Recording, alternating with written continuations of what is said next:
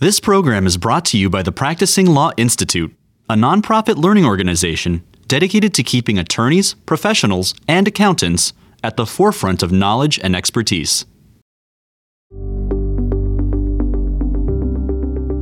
Well, Kurt, we're here.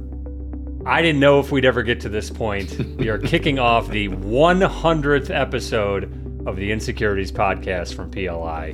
What a ride. Yeah, it's been fantastic. I have a whole page of notes here, but we've been at this for... Buckle up, listeners, buckle up. 3.5 years, more than 50,000 downloads. We're now at 100 episodes. Mm-hmm. We have had so many wonderful guests, SEC commissioners Jaime Lizarraga, Hester Peirce, Caroline Crenshaw, Allison Heron-Lee, Rob Jackson, and former Commissioner Troy Paredes. We've had regulators or quasi-regulators from FINRA, the MSRB, the CFP Board, the PCAOB, the AICPA, and the North American Securities Administrators Association. We've had leaders from prominent industry organizations like the Security Traders Association, the Managed Funds Association, the Consumer Federation of America, Modern Markets Initiative, the Institute for the Fiduciary Standard, and Healthy Markets. Of course, we've had tons of wonderful academics and thought leaders, including today's guest, stay tuned, from institutions like the University of Pennsylvania, Cambridge University, the Nebraska College of Law, UCLA, Washington and Lee, the University of Richmond, the SMU Dedman School of Law, George Washington University, and the George Mason University Antonin Scalia Law School. We've had in-house lawyers, we've had big law partners, we've had New York Times bestsellers, we have had Pulitzer Prize winners, and there's so much more to come, Chris. I was going to say one other title we don't bestow on a lot of our guests is meme lords. We've even had some social media kings and queens on over the years, Kurt. I mean, just thinking back today as we record here about, meeting in the law firm office with a table with microphones on it and working with a tech, right, to figure out how all this stuff works. And I think we probably put about 25 hours into our first episode that we then quickly deleted and moved on to a second episode to try to sound a little bit better. It's been, something that I think, you brought a lot of inspiration to, and I was happy to help support along the way. But it's been a great way to get to interact on things we care about and get to meet some of those great people you talk to as well. So 50,000 downloads in. My wife is still amazed that many people would ever want to listen to us talk. But it's definitely been a great 3.5 years and will be many more hopefully to come. Yeah, no, it's been great. I've enjoyed the ride with you, Chris. Thank you. I've said this before, I'll say it again. You brought me into this project, so thank you for that. Thank you to the PLI team, to all of our guests, for everyone who supports the show, and most of all, thank you to our listeners. And if you know somebody who should be a listener, flip this one to them, tell them to subscribe. All right, Kurt, enough about us, enough celebration. There's more work to be done, and we'll start it with today's episode.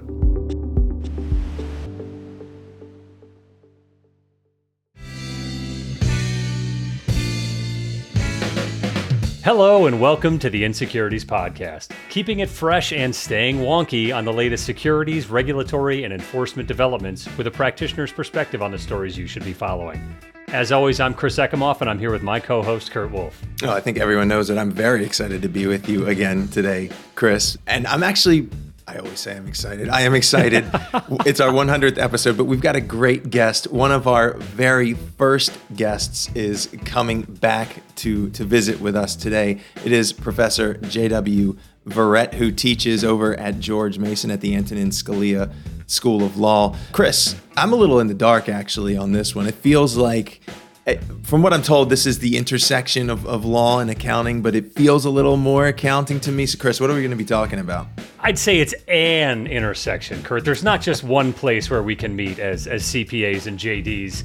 Professor Verrett is publishing a paper discussing one of the topics, Kurt, we've actually covered a bit on this podcast related to disgorgement accounting, all of which we'll get into. But before we jump into that sticky wicket or that wonky topic, Kurt, why don't you give us a brief background on one of the OGs of the Insecurities podcast, Professor Verrett? Yeah, happy to do it. I think this is JW's third time on the show. He was in episode 5. He came on one of our holiday special episodes a couple of years ago, back again for a full-length episode. But the bio is, J.W. Verrett is an associate professor of law at the Antonin Scalia Law School, as I mentioned, where he lectures on banking, securities, and corporation law, as well as accounting for lawyers. In 2022, Professor Verrett joined Lawrence Law as counsel, representing clients in investigations and litigation concerning securities and financial regulations, cryptocurrency regulations, FCPA matters, and corporate governance. JW is a member of the American Bar Association Business Law Section's Corporate Governance Committee, where he chairs the SEC subcommittee. He is also, get ready for some alphabet soup, we love to do that. He is also a certified public accountant in the Commonwealth of Virginia, a certified fraud examiner, that's CFE, a certified valuation analyst, that's CVA, and is certified by the American Institute of Certified Public Accountants. Anyone who's been paying attention should know by now, that's AICPA. In financial forensics, that's a CFF. Apparently, didn't know that one. It's new to me. JW is a current member of the Financial Accounting Standards Board Advisory Council, the principal advisory committee that assists the FASB in development of generally accepted accounting principles. That's GAAP. One more for the bingo card. JW also serves on the board of directors of the Zcash Foundation. When he's not busy with all that, you can find his work published in the Wall Street Journal, the New York Times, the Business Lawyer, the Standard Law Review, the Harvard Business Law Review, many other outlets, and you can hear from him right here on the Insecurities Podcast. JW, thank you so much for joining us again.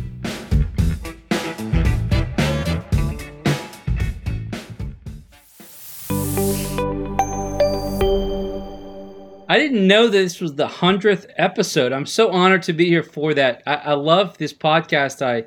I met you, Kurt, first at one of the SEC Speaks events. Yeah. I went to it. I said I should go to this. I should try to meet some potential clients or whatever as I started to practice more and do more forensic accounting work in support of securities litigation issues. And I didn't know anybody there, and I was sitting alone. I was like the nerdy kid at the table. And Kurt just came by and was like, "Hey, I saw you on Twitter live tweeting this. I'm live tweeting this too. I'm Kurt." And I was like, "Oh, wow, you're Kurt." Yeah. So it's been a treat to have your friendship, to get to meet Chris through you. Chris and I co-taught a forensic accounting class at Scalia. That's right. And the students love Chris. I mean, they tolerate me. But Chris has got all those forensic accounting war stories. They loved it. They ate it up, man. The teaching evals were like, more Chris, more Chris. So it's good to be with you guys. We had a lot of fun, and I learned a lot from your podcast. In fact, the paper we're talking about today, I finished up this summer because I was streaming one of your podcasts about the securities enforcement guidebook that one of your guests has written, and she was talking about SEC v. Liu. And I was like, oh, crap, I got to finish that paper. So I finished it up, submitted it, and I was like, let me call these guys and see if they want to talk about it a little more. So it's so great to be here, guys. I love your podcast. I listen to every single one. I love that we are now just a kind of a stalking horse reminder for certain professors to get their work done over the... I thought you were going to say it was so insightful, but you said, oh, no, I had already started it, and I was reminded of it. But, JW, we want to thank you, too, for kind of jumping out early in the podcast. And obviously, your personal friendship with then Commissioner Rob Jackson really gave us one of my favorite episodes, albeit mainly because of references to Star Wars, but led to really, helping us with our vision of the podcast and develop a lot of the topics we've done since. So even though you're not on the microphone every week, you're definitely a big part of what we've put together here. So. It's great to have you back. That's great. Well, yeah, I'd love to, if you need like an Ed McMahon character who just kind of says,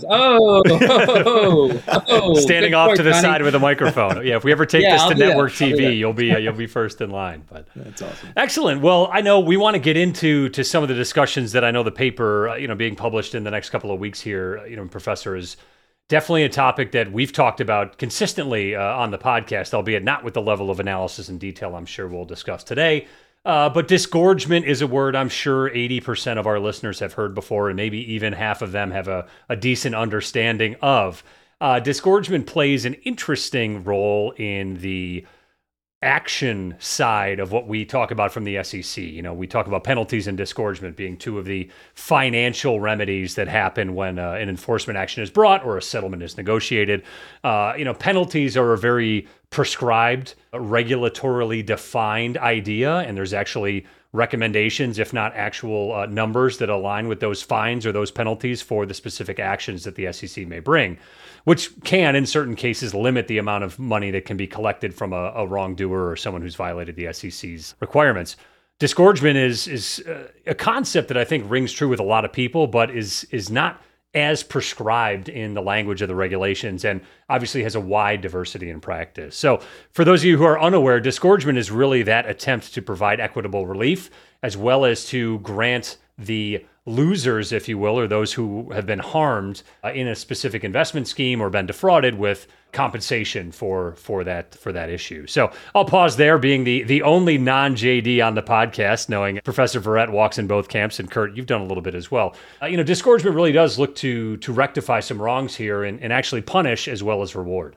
So just to give you a preview on the paper, the idea is, as I was reading Lou versus SEC, and as I'm developing my own career I've been a securities law professor for a long time. And as I had, if you can see behind me, these 4 boys right here. So I became a law professor, and I was like, wow, this is great. And then I have these 4 boys, and I was like, oh man, I need to do like some stuff on the side to send all these guys to college. So I got the CPA, the CFF, the CVA, I got all that alphabet soup. And to do some stuff on the side a little bit, our university lets us do that 1 day a week. And I wanted to build my scholarship. Just as a scholar, there are fascinating issues, the intersection of securities law and financial accounting and forensic accounting. And that intersection fascinates me because it's 2 different literatures talking to each other. And the accountants don't know enough about law. The securities lawyers don't know enough about accounting. And you can as shown on this podcast every other week. Yeah, that's what you guys do, right? That's a lot of why this podcast is so valuable. So I'm finding issues to write about that have real, I think, academic weight and journal weight at the intersection of those 2 concepts. So as I was reading Lou versus SEC, I see the Supreme Court say, okay, disgorgement is limited to, quote, net profit. And that's it. Yep. And I think from the accounting side, that is so pregnant with meaning, so filled with meaning. I could write a book trying to figure out what that means. But it's 1 sentence there. So I said, oh my God, I got to write a paper about this to try to think through what they mean. What do they mean by this? So they cite some restatements of remedies. So I said, well, let me go read the restatement of remedies and see everything that restatement that SCOTUS gave some credence to, because they referenced it in getting to that holding that disgorgement is limited to net profits. Let me read that restatement, see everything those restatements have to say about how to think about what net profits means. The simple answer would be, just whatever's in your latest 10Q, 10K. But that's a naive view of this. That's a very naive view of this, because that idea, as you know, GAAP has a purpose. Its purpose is to inform investors, inform creditors, inform users of the financial statements. It's built on a series of principles. Disgorgement has a different purpose, and so disgorgement accounting has a somewhat different purpose that is not always aligned. The holding itself says, it references the restatement. It doesn't explicitly say that you can deduct overhead, but I think it's clear that you can. Yeah. I think it's clear you can, because the restatement says you can. The SEC's own position after the Lou case on remand, they offer an accounting that includes overhead, that allows deduction of overhead. So that means cost accounting. So now we're leaving the world of GAAP and we're going into cost accounting, because GAAP doesn't match revenues and costs in that way. There's a matching principle, but they don't match overhead to a somewhat associated revenue in that way. That's not a thing in GAAP. But I think that's a legitimate focus in disgorgement accounting. And now we're bringing multiple accounting literatures together to try to think through this legal question. To me, that's fascinating. And I think that not only that, but it's not just academic accounting stuff. Billions of dollars in settlements hinge on this. So let's be direct here, folks, listeners, securities lawyers. You need to hire Chris. And if you can't get Chris, you need to hire me to do a report for you as you're engaging in negotiations with the SEC over a disgorgement award. I think that's what we're talking about. I think we have to cut that for solicitation purposes, JW, but I appreciate the recommendation. Well, you can solicit as an accountant, and you can just tell people, look, joking aside, it is important to go to the SEC with some kind of a report that's solid, that shows how you get to the Yeah. disgorgement award you think is appropriate when you're trying to settle. And I think it's important to think through carefully how you get to that and to use something reliable. The burden's against you if you ultimately go to court. The SEC only has to make a reasonable showing, and then the burden's on the defendant to counter that with something. So I think you need something like, using the cost accounting methodologies that the firm has used in the past, or that peers have used, or using some other accounting methodology that's not managerial accounting, that's maybe regulatory accounting, or maybe ICO, international accounting standards. Something. This is a complicated question. There's a lot that hinges on it. Billions of dollars worth of disgorgement awards every year. Yep. So you gotta come to the table. And the SEC said that. I think the SEC chief accountant has said this in speeches.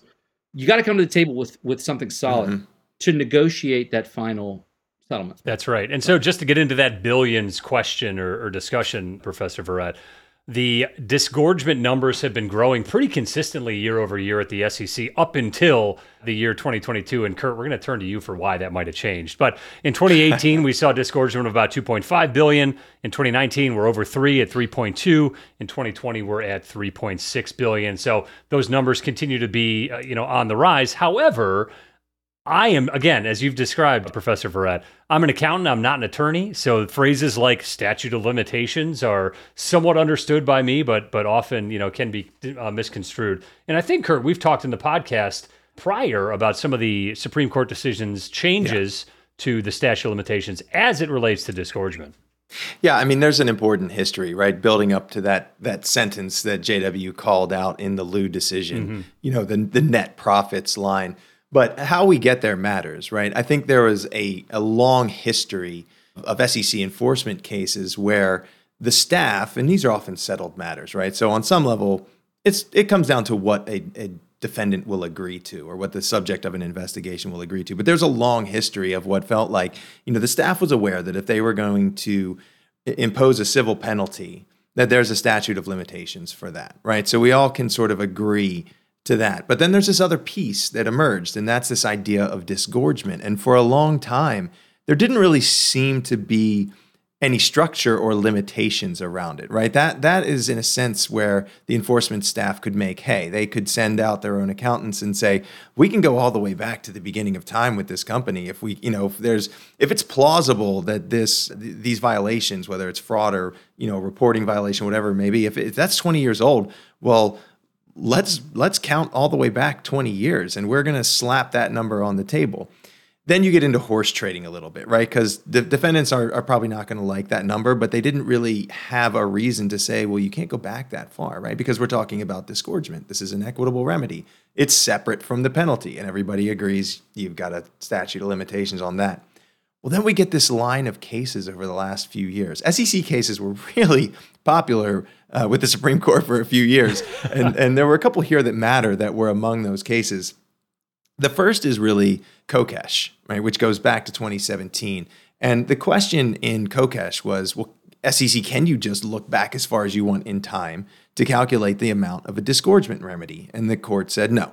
No, the way that the SEC uses it, it's functioning like a penalty. Exactly. Unless it is limited only to ill-gotten gains, right? There's a little bit of a squishy area there. But the way the SEC had been using disgorgement was functioning more like a penalty. And so they said, you've got a 5-year statute of limitations that's going to apply to that.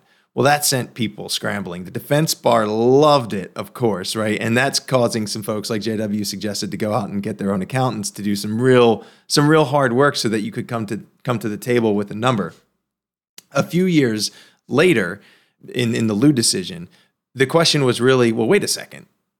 What is disgorgement exactly? Can the SEC get that at all, right? You've sort of said it's a penalty, but it's not the type of penalty that's described in the authorizing statute. What is it? Can they do it?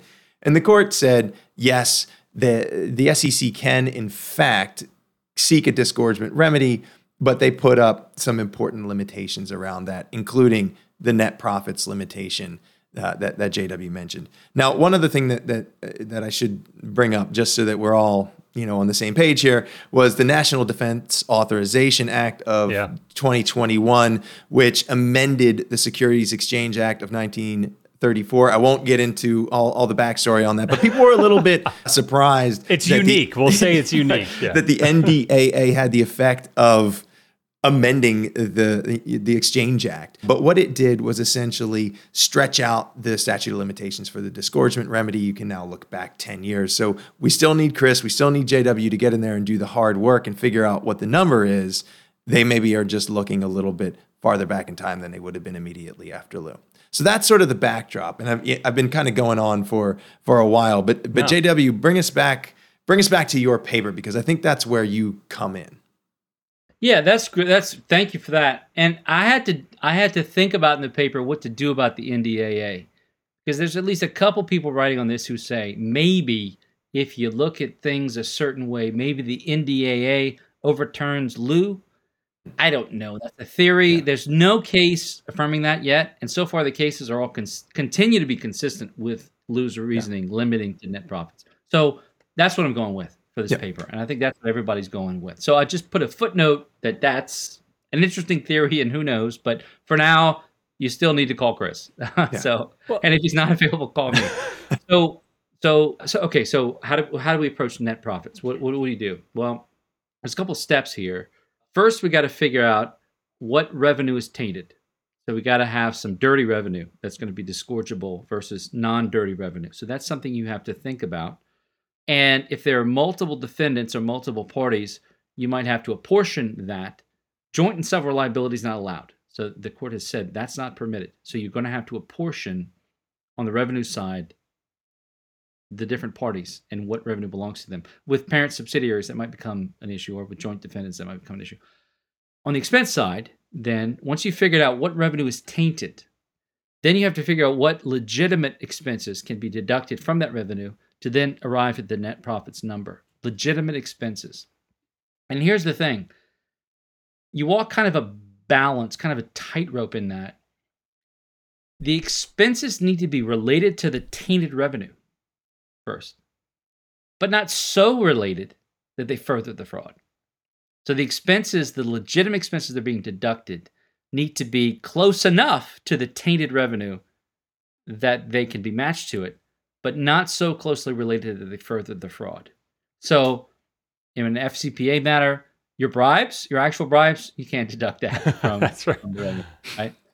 But all the back office expenses for that subsidiary in delivering on the contracts that were received as part of the bribe are deductible, right? And they are related, legitimate expenses related to the tainted revenue. So that will be deductible. So that's the basic framework here. Step 1, step 2, and think about apportionment between multiple defendants along the way. Now, what I'm thinking about in the paper really is much more toward the corporate side. Individual defendants, this is generally just going to be a lot easier. And you don't need a lot of sophisticated bells and whistles that I'm thinking through in this paper. Because for the individual defendants, what are we talking about? We're talking about insider trading probably, and the deductible expenses are like your brokerage fees or something. So it's pretty simple. You probably don't need, call Chris if you want to. Probably don't need to call Chris on that one. It's probably more corporate defendant focused, and that's where the difficulties of accounting methodology come in. The other interesting question I spent a lot of time in the paper thinking about is just different accounting methodologies other than GAAP that could be useful. What about cost accounting is the first and most interesting question here. To what extent can you take overhead that's not itemized for individual revenue lines in GAAP? Because GAAP doesn't make you do that. To what extent can you apportion some of that for the purposes of your deduction of legitimate expenses for a lieu disgorgement accounting? I think that's an interesting question. Then I think you get an interesting questions of to what extent can you use regulatory accounting? Banks. If you got a bank, right? The accounting methodologies for like bank regulatory purposes are totally different from GAAP. So if you're a publicly traded bank, oh my God, you got such a mess here. You do internal cost accounting to manage the company. You do GAAP to do your filings with the SEC. You do tax accounting for the IRS reports, which is different from SEC. Then you do bank regulatory accounting, which is different. So you have like multiple types of account, which is great. Keeps us all employed. But the bank regulatory accounting is sort of like starts with GAAP and then it's all adjusted in various ways, and then it makes its way into capital requirements. It makes its way into stress tests and CCAR stuff. So all over bank regulatory accounting, there's adjustments and non-GAAP stuff that goes on in there. So to what extent is some of that more appropriate for a disgorgement accounting than GAAP? I think you can make a legitimate, reasonable argument that it might be in certain cases. The paper raises more questions than it solves. It flags questions. I don't have all the answers because there's just so many questions. Of course. Part of what I'm doing is just kind of telling the world that, look, let me think through the top 100 things that could be complicated post-Lou with that one sentence that's so pregnant with meaning. And I got a paper out of it, at least, and a great podcast. So that's what I'm doing there. And along the way, also spend a lot of time with the restatement of remedies that the Supreme Court relied on to get to their ruling that has a lot of great content in it about disgorgement accounting and trying to think through that. Yeah, and just to kind of touch on... It was a fun paper to write. Just to touch on some of the things that you were fleshing out there, Professor Verrett. The original Lou case was for a cancer treatment center, of which I believe something like $27 million was invested, and $20 million of it was stolen by the folks who are involved in the matter or used for inappropriate purposes. And so they kind of walk through, and you can read some analyses out there on the Lou case about where you draw that line between buying a piece of equipment for a cancer screening. You could make the argument that expense was legitimate because it both has value and was an asset that could be utilized in what the business would have been, versus some of those overhead issues. And Kurt, I know when the professor said overhead, your eyes glazed over, but those are really kind of tough expenses to align to individual revenue, right? We talked about the matching principle when we did our revisiting of the House of GAAP episode a few weeks ago, and attempting to match those expenses to revenue is difficult. And from a disgorgement accounting perspective, you can imagine if you are operating in 3 different regions of the world, and one of the regions is found to be the area of issue, that the overhead related to region 2 is probably going to be one of those that's in furtherance of the fraud, versus the overhead that might have been allocable to regions 1 and regions 3. You can say the executive salary in region 2, if he's out there bribing, to your point, JW, is probably not going to be expensible. But what do we do with the global CEO? Right? How much of his time was spent? Let me clarify that last point a little bit on executive comp, because this is an issue that's likely to come up a lot. Mm-hmm. There is language in Lou that says excessive comp is not deductible. Normal comp is, even for the person doing the bad thing. So I think the methodology for what you just described, if there's like a subsidiary doing the bribing or whatever, you would need to do a peer review and look at what a normal number is for that bad actor's comp or defendant's comp or whatever.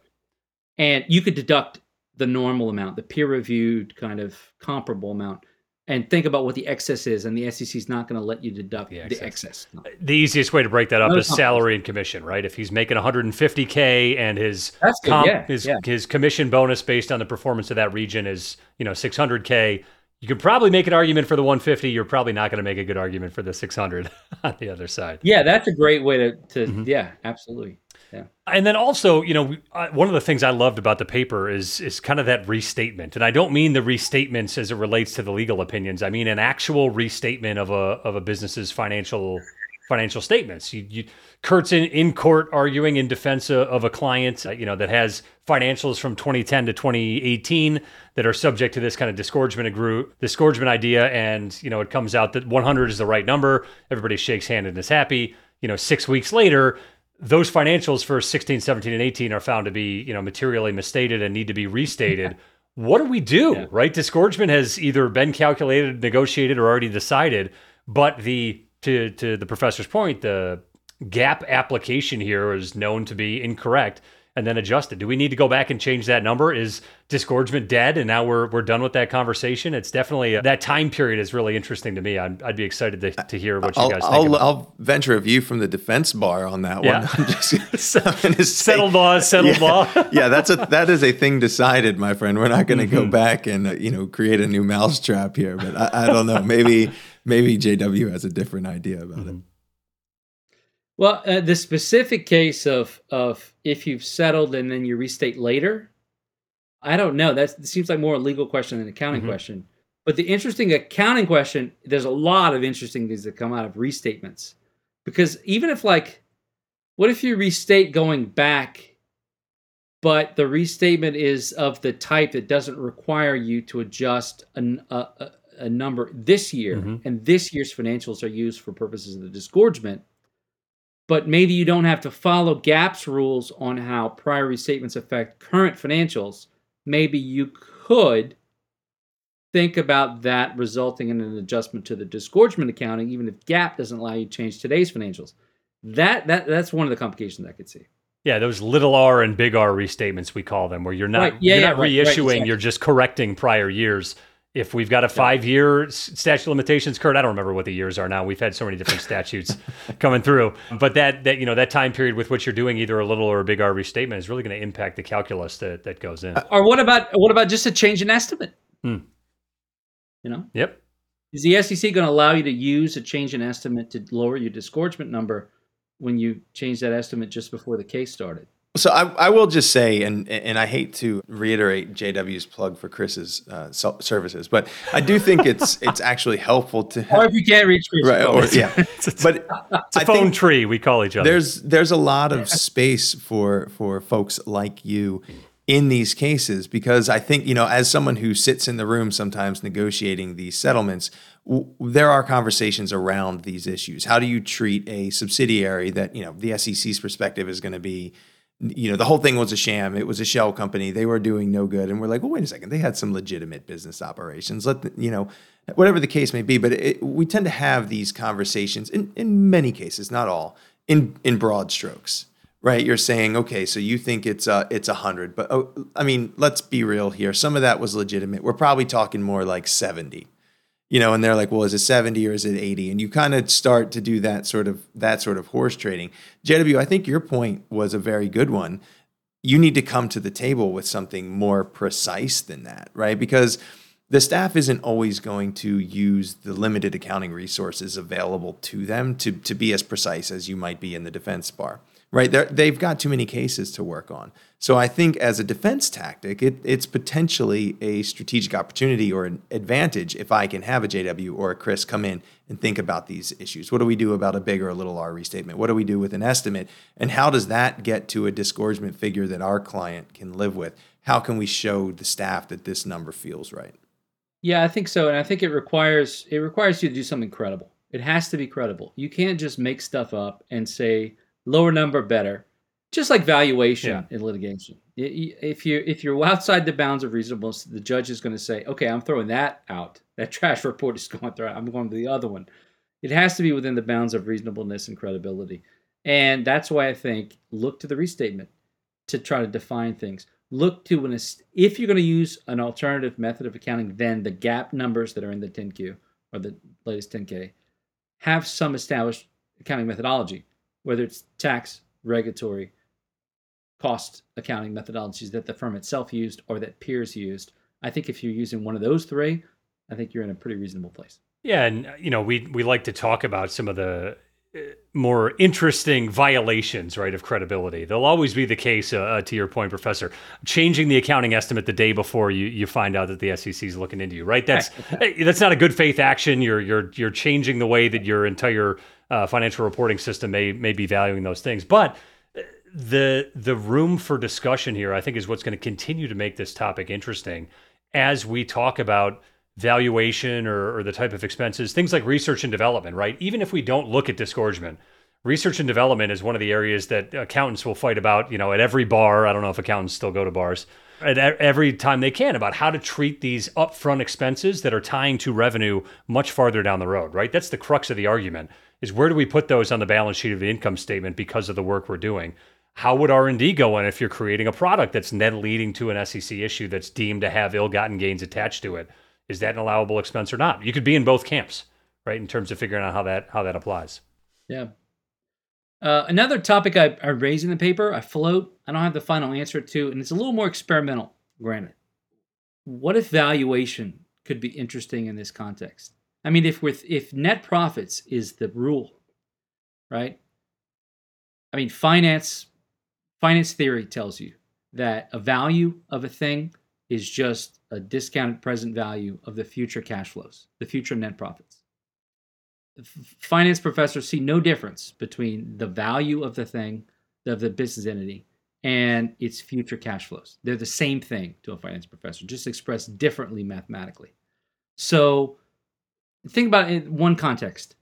say you have a subsidiary. Subsidiary does an FCPA violation, gets the contracts, then you sell the subsidiary, right? You might say one of the ill-gotten gain was the profit on selling the subsidiary, on offloading that subsidiary. So that's a change in the value of the business. So I don't know. What if or you got the big, or think about another way from stock price valuation, if you rather than DCF models. What if you got the big contract through an FCPA bribe and your stock price went up a ton? Maybe that's a way to figure out the ill-gotten gain. It's not technically net profit, but it's not all that different from net profit. It's just a mathematical transition to a different way of expressing the value of something. So maybe the tools of valuation could be useful here. I don't know. There's no case law that says this is a thing, and I've never seen an example of it being used. I just raise it as something to think about. So are you sort of asking, and I'm not the accountant here, but it sounds like you're sort of asking. Kurt, we're going to get you to take the CPA exam, Kurt. Oh my gosh. You'll be ready. Sort of, let's just assume it's a fraud case. Like, what was the fraud worth? And I think what you're saying is there may be more to it than just saying what were the ill-gotten gains from the fraud, right? There could be other ways of thinking. There could be other categories, right? If it's the entire value of the business goes up in some material respect, let's point to that. Sure. Is that the idea? As an alternative to the revenue streams and expenses. Could be. I don't know. I mean, that rings to me similar to, when you see a class action lawsuit about a change in stock price related to a fraudulent disclosure, right? Prices go up and go down.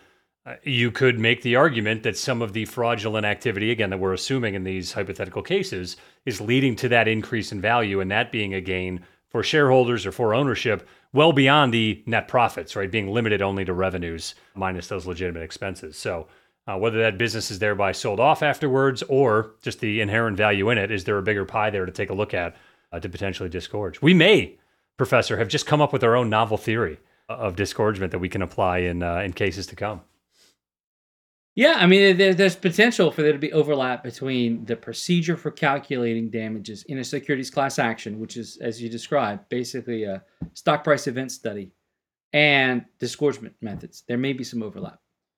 So you've mentioned a couple times, JW, that there's been a line of cases either applying or construing lieu. I mean, are there more in the pipeline right now? Maybe they're not thinking about this valuation theory of net profit, or of disgorgement rather. But what else is coming down the pipe? Well, so I've seen cases up to 2022. If there are 23 cases, I'll admit I'm behind on them. So you need to send them to me, Kurt. You need to send the firm. That makes three of us, I'm sure. Yeah. I haven't seen the 23 stuff. I've seen a couple of 2022 cases, and they're all consistent with lieu. They're all just applying lieu. One of them has an interesting point, makes an interesting point that this is not a tracing analysis. So it's not like we're looking for the dirty money itself, the same way you do tracing like in a 33 Act case. This is just what were the net profits, and we don't care where the net profits went, what they were used for. What were the revenues? What were the dirty revenues? And we don't care what they were used for, or what asset they went into, or whether they were paid out in retained earnings or whatever. What were the gross revenues that were dirty with no tracing? And then what were the expenses that are legitimate? Match them, get the net profit number, and you're done. So it revokes the idea that there's some kind of a tracing requirement, that like you have to point to the dirty money within cash or on the balance sheet or whatever. That's not a part of this thinking, which is pretty reasonable, I think, and consistent with lieu. There are some pre-lieu cases that are consistent with lieu. So lieu wasn't like a new ruling. It was something that was already true at multiple circuits. Mm-hmm. So you can use some pre-lieu cases to understand lieu to the extent they are consistent with lieu. So I do some of that in the paper too. So I'm using some pre-lieu cases and a couple of post-lieu cases to the extent they're there. By the way, listeners, you got to read the paper. It's going to be in the show notes. Yeah. Read the paper. Absolutely. Yeah. Like I said, JW, you haven't been on the microphone every episode, but your spirit's right here with us.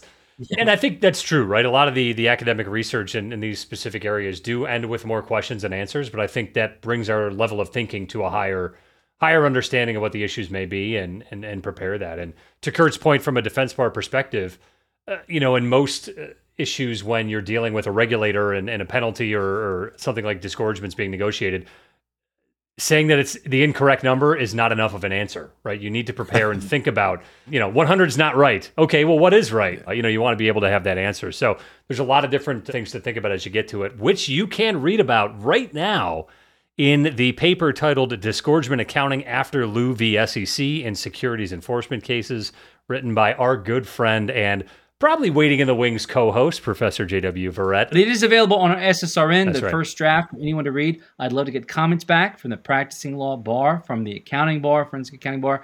I'd love to get both of you boys, comments back so I can make the paper better. So it's still in draft form, but I'm so appreciative to get a chance to come and talk with you guys about this. Well, JW, we really appreciate you coming on. Hopefully some of our thoughts on the paper are already out there in the ether in this podcast. But, like I said, we really appreciate, having walked a lot of this journey with you in mind and with your help along the way. So 100 episodes in, I don't know, Kurt, are we planning out, in our project management software to consider our 200th episode? Do we need to put JW down or... I'll be here. Let's pencil him in. Okay. At this clip, it's going to be about 3 years from now. I'd say, mid 2027. Get ready for episode 200 with let's hope we see you before then. As long as I don't have a lewd disgorgement matter going on at the time, I'll be available. It'll happen. We love it. Excellent. JW, thanks for joining us and always for your support of the podcast. Thank you, guys. Thanks for joining us for this episode of the Insecurities Podcast, and special thanks to our guest, Professor J.W. Verrett of the Antonin Scalia School of Law at George Mason University. As always, we want to hear from you regarding your thoughts, comments, and topics for discussion on future episodes of Insecurities. Please use the hashtag InsecuritiesPod on Twitter or LinkedIn to join the conversation. You can find me at EcomoffCPA. And I'm at Enforce_update. Be sure to subscribe, rate, and review the Insecurities Podcast wherever you listen. Be well, everyone, and we'll see you next time. Seriously, 100 episodes. Subscribe, share, and thanks for tuning in. Thanks for tuning in.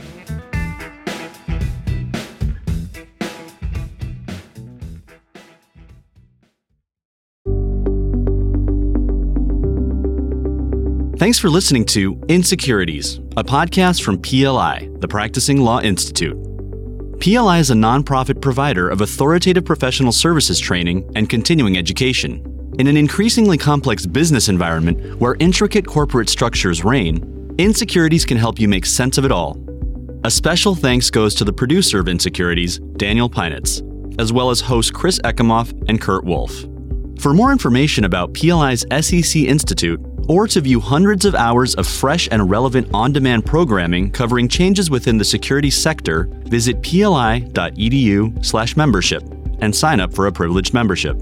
These recorded materials are designed for educational purposes only. This podcast does not constitute legal, audit, tax, consulting, business, financial, investment, or other professional advice, and it does not create an attorney-client relationship. Please consult a qualified professional advisor before taking any action based on the information herein. Furthermore, the views and opinions expressed in this podcast are solely those of the individual participants. These views are not the views of the hosts or their employers. Users of this podcast may save and use the podcast only for personal or other non-commercial educational purposes. No other use, including without limitation, reproduction, retransmission, or editing of this podcast may be made without the prior written permission from PLI.